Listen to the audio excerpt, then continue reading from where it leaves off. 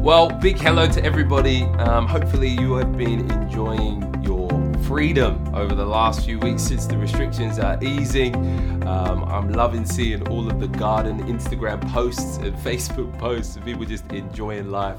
We're almost there. We're almost there. And today is an exciting day because we are launching a brand new series today called Rhythms. And as Demi would have explained to you before, and you could see what the series is all about, and also the amazing devotional reading plan that we're going to be going through together as a church, following every single one of these messages. But today, as we unpack this, the first rhythm that we want to talk about, this key to a healthy life that's found in the right rhythms, is this word called grace. Grace. Now, even as I said that, maybe you've just shut off completely. Maybe the screensavers come on because you're like, oh, grace. I know what grace is. This is so basic. But really, I know it's become such a common word that we all use. And, before we eat our steak, we say grace. The bank gives a grace period. We name babies Grace. Any Graces in the chat, let me know if you're there. Queen Elizabeth, we call her Your Grace. We sing songs about amazing grace. I know we're all a bit graced out in terms of the word, but really, do we understand what it is and truly how amazing it is? Like, do we actually understand what grace means and what grace has done? The word amazing means staggering, bewildering, shocking, stunning. Can we say that we truly believe that about grace? Have you really made your sense about grace? Before lockdown happened, Demi and I, we went on a date when we could kind of date out, rather than kind of the date is we're in the living room, we move to the next room, the lockdown dates. And we went to the cinema. And at the cinema, it was my job, on our date nights. Demi and I, we have a date night every week and we rotate. So whose role it is to get the date set up, it's your job, and you spoil me, And so it was my turn. So I'm like, I'm taking you to the cinema, babe. I'm going all out. We're getting large popcorn and large drinks. And so I booked everything online and I bought my tickets. And so we're ready to go. We show up at the cinema. And when we arrived at the cinema, I had my tickets. I was so proud. This is the date night. We had a beautiful meal beforehand. And so we get there and I show the ticket. And as I show the ticket to the guy's like, well, he's trying to scan it. And he's like, this isn't working. I'm like, hold on, no, I bought this online. And so I'm like, babe, sorry, one moment. And so I'm pulling the receipt out. And I'm like, look, I bought this online. He said, no, you did. And so we're watching, looking at the receipt. I'm like, but I don't understand what's not working. And he said, mate, you've booked it for tomorrow. I'm like, oh. Are you kidding me? This whole time, and I booked the tickets for the wrong date. We missed the movie because Daryl, overlooked some details. And that's so often the truth with grace, is that we can miss grace, miss the concept of it, miss how amazing it is because we've overlooked some of the details. And in Hebrews 12:15, it says, see to it that no one misses the grace of God. No one misses the grace of God. To miss something implies that you're in the proximity, but you didn't catch it. We have the ability to get it, but we don't.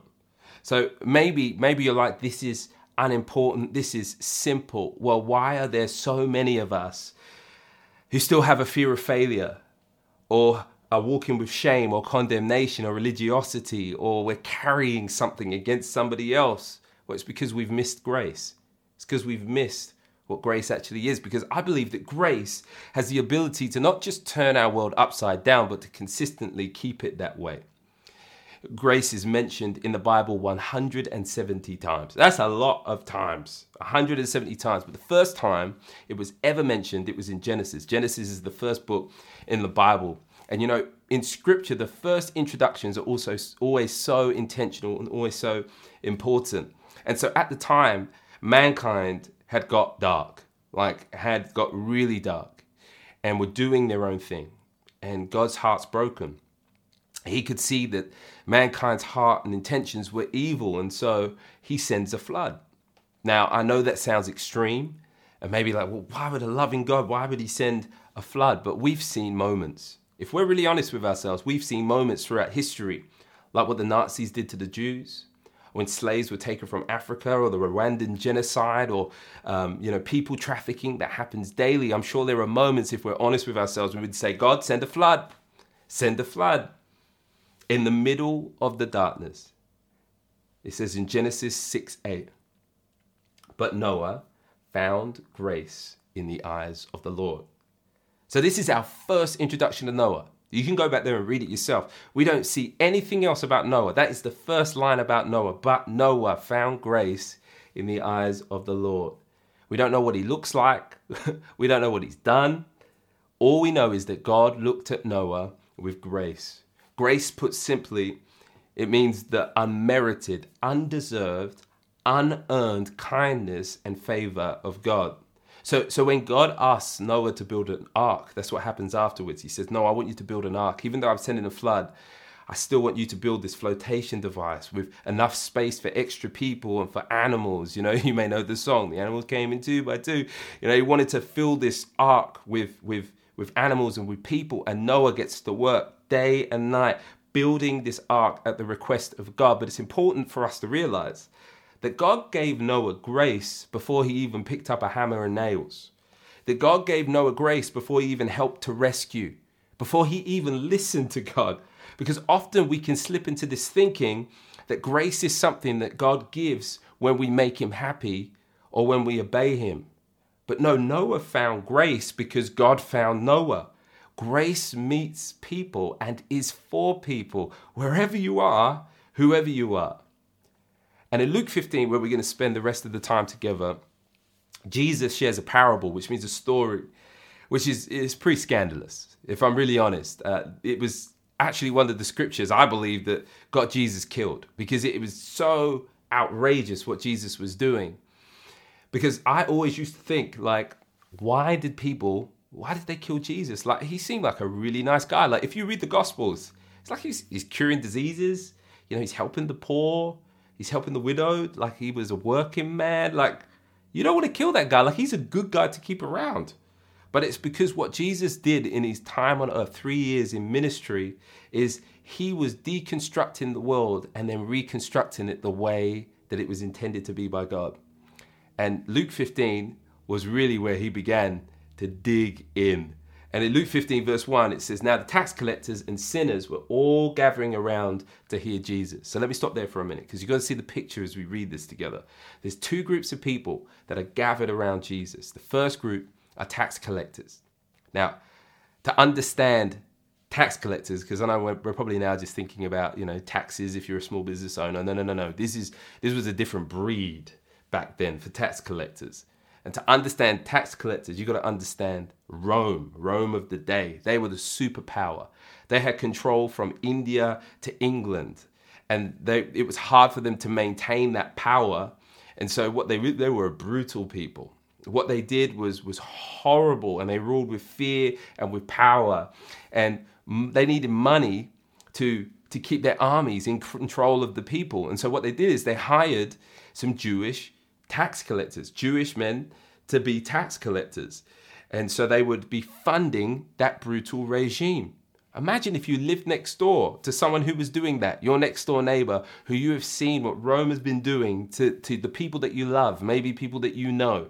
And these people are collecting money from you to pay for a regime that was harming so many people. Imagine the hate that those people would have received. Imagine how the tax collectors would have been treated. They were a despised people. And so you can see that. Keep that in your mind. You had this tax collectors who are these despised people in society. Imagine how that would feel to know that hatred is towards you. And then you've got, on the other hand, you have sinners. So you have tax collectors, you have sinners. This is what the Bible says. Sinners, again, maybe you're thinking, well, I'm a sinner, which we are. But this was actually, back then, it was classed as a people group. Like, sinners was literally classed as a race. They would call people sinners. And sinners were typically people who had ailments or diseases or had jobs of ill repute. People had this horrible thought that if somebody was in that category, maybe they were deaf, maybe they were blind, then they were classed as sinners because of their family. Their family did something, they sinned against God, and now these people are the fruit of sin. And so you've got these people that are not just like sinners, maybe in the sense that you would think, but these are just like the church, a lot like today. So this group of people that is surrounding Jesus right now, as Jesus is about to share this parable, is very much like us. It is this group of people from all different walks, all different experiences. You have tax collectors and you have sinners. So you have this crazy crowd. And in verse 2, it shows that there's a third group that's there. But the Pharisees and the teachers of the law muttered, "This man welcomes sinners and eats with them." So Pharisees and religious teachers of the law. That's the third group of people. Now, let me tell you a truth. If you think that you're committed to your faith, let me be honest, these guys were better than us. Like, they were so committed to their faith. They had the first 5 books of the Bible completely memorized. These guys would fast on automation. Like, these guys were so religious. So religious. So you've got to keep in mind who's listening. You've got these 3 groups of people, okay? You've got these guys who are like uber religious. You've got sinners, which basically people that are in all different walks of life. And then you have, the first group of people, tax collectors who have been despised by people. That's just the context. Then we jump in.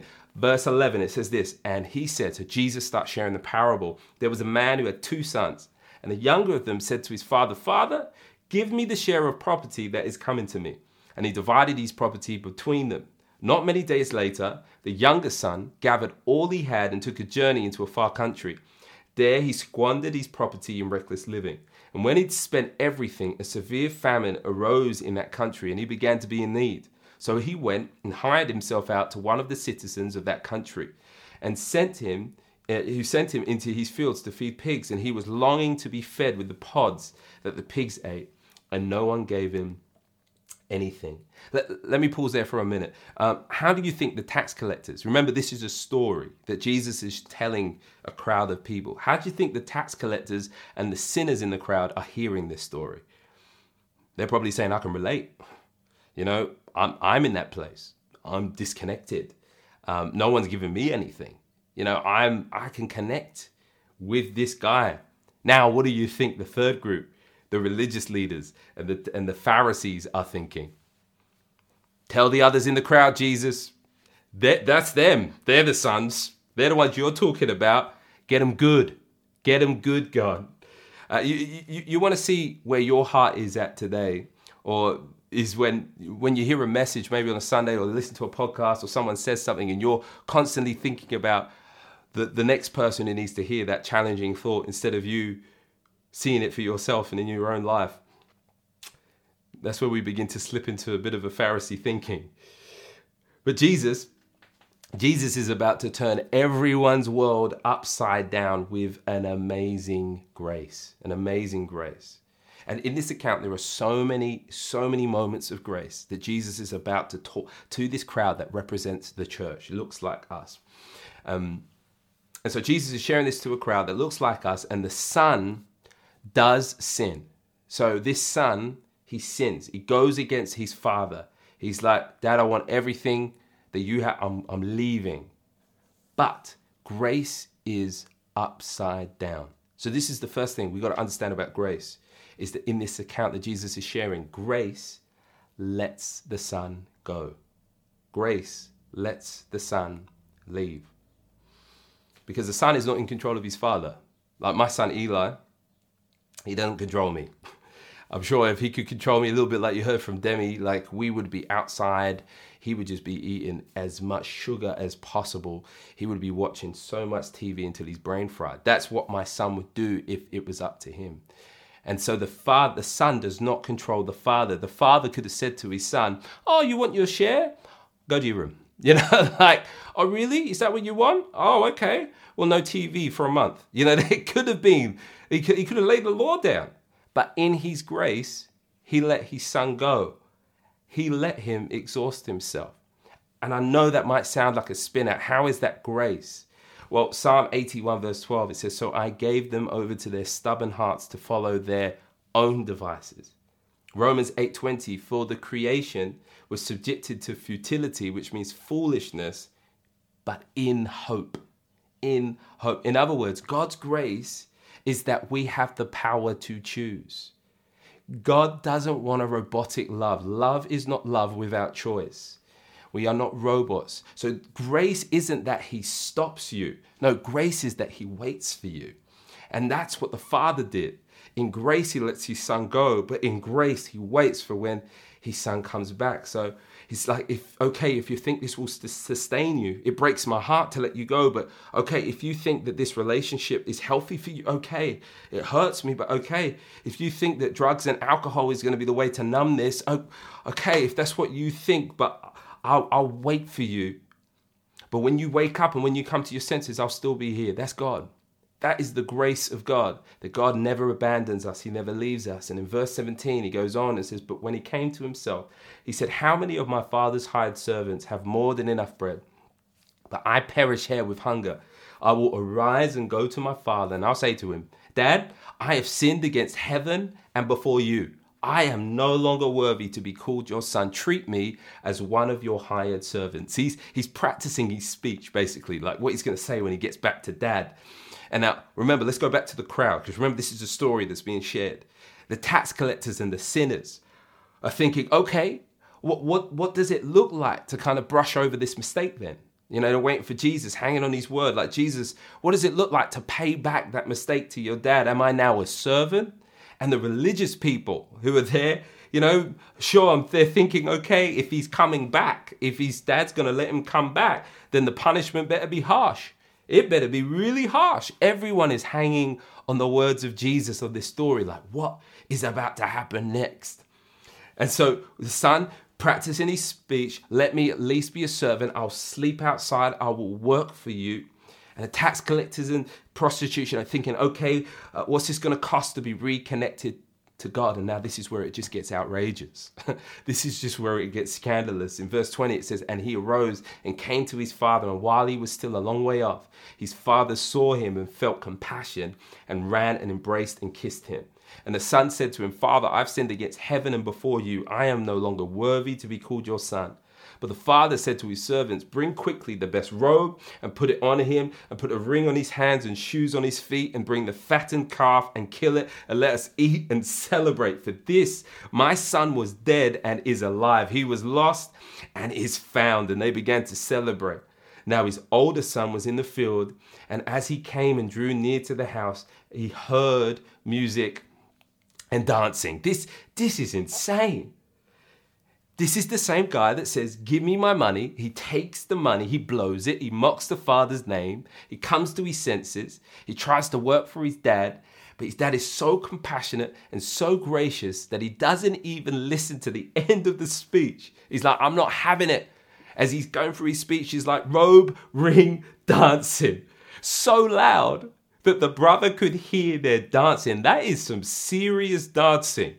That's the kind of dancing that I'm sure there's going to be when we're able to get back together in a room together, home church, where you can hear the dancing, the celebration. This is upside down. No, to be honest, this is right side up, because that's amazing grace, that the Father won't let you pick up the bill. It's all paid for. There's no speech or dance to win God. You don't need to do something, be something, to impress God, to receive his grace, the empowering grace, to receive forgiveness, to receive anything from God. God does it solely from a place of love. Grace is a free gift. You know, the word grace in the Greek is charis. And the term charis is like a doing word. It's an active word. It's like negotiating a deal, like brokering a deal. And so Jesus is the broker. When grace comes in, Jesus is the broker in every scenario. And we need to think the same way in our own lives, where we go, if we understand personal grace for us from Jesus, that he brokered a deal for you, for your life, for everything that you've done wrong, he applied grace. He brokered it. He sorted it out. He fixed it, paid the bill. then why is it that we struggle to have grace for others? That we struggle to broker the deal for others? Because look, here's the truth. Romans 3:24, but by the free gift of God's grace, all are put right with him through Christ Jesus, who sets them free. A gift stops being a gift when you can contribute to it. It's because of Jesus. Grace showed up for you, and it will keep on showing up. Is that good news? Let me know in the chat if that's good news, that grace will continue to show up for you. Now, this understanding of grace, it changes everything, because this grace now goes beyond mercy. It's bigger than mercy. Mercy means he holds back what you do deserve, and grace means he gives you what you don't deserve. And we see it throughout the Bible as we wrap up. Mercy was when mercy gave Ruth some food, but grace gave her husband a home. Mercy gave the prodigal son that we just read a second chance, but grace threw him a party. Mercy prompted the Samaritan to bandage the wounds of the victim, but grace prompted him to leave his credit card as payment for care. Mercy forgave the thief on the cross, but grace escorted him into paradise. Mercy pardons us, and grace welcomes us. And this should change how we see ourselves, how we see the people around us, as we see our wrongs, as we see other people's wrongs. Grace will change everything. Grace will change your engagement in our church, because church isn't to keep God happy, because showing up is not a payment to God. Because when you understand grace, I no longer show up to keep God good, because I show up because I know how good God is. It changes everything. Grace today is towards you. And wherever you are in your walk of life, maybe you have missed grace. My prayer is that it becomes a revelation to you today, that we've received something from God that we don't deserve, something that we haven't earned, but is a free gift that God gives to all people.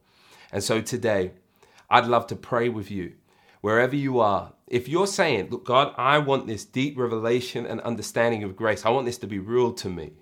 I want this to be real. I'm going to pray for you. So, Father, I pray for each person who's watching today. I pray that rhythm of grace, Lord, that understanding of grace, personally from a connection with you, will be continuous, Lord, but equally the giving of grace to others, that same grace that you gave to us, that put a robe on our back and a ring on our hand when we didn't deserve it, gave us a new beginning. We thank you so much for the grace of God. And here's the amazing thing today, that the grace of God is for all people. Yeah, all people. That includes you watching today. Maybe for you, you'd say, I'm not a Christian. This is all new to me. Well, that grace is towards you. God's like, I don't need to know all of your wrongs. All I need today is your yes. That you say, I want to be in relationship with you. I want to know you. And so we'd love to do that today. It would be my greatest honor to connect you to this God who changed my life with his grace. So if you're watching and you're saying, Darren, I want to be in this relationship with God. I want to receive the grace of God. All we're going to do is I want you to close your eyes. We're going to pray a prayer. I want you to repeat after me. And simply from that moment, a connection with your Savior will start. So come on, let's close our eyes. So Father, today, I thank you for Jesus. And I choose to follow you. Amen.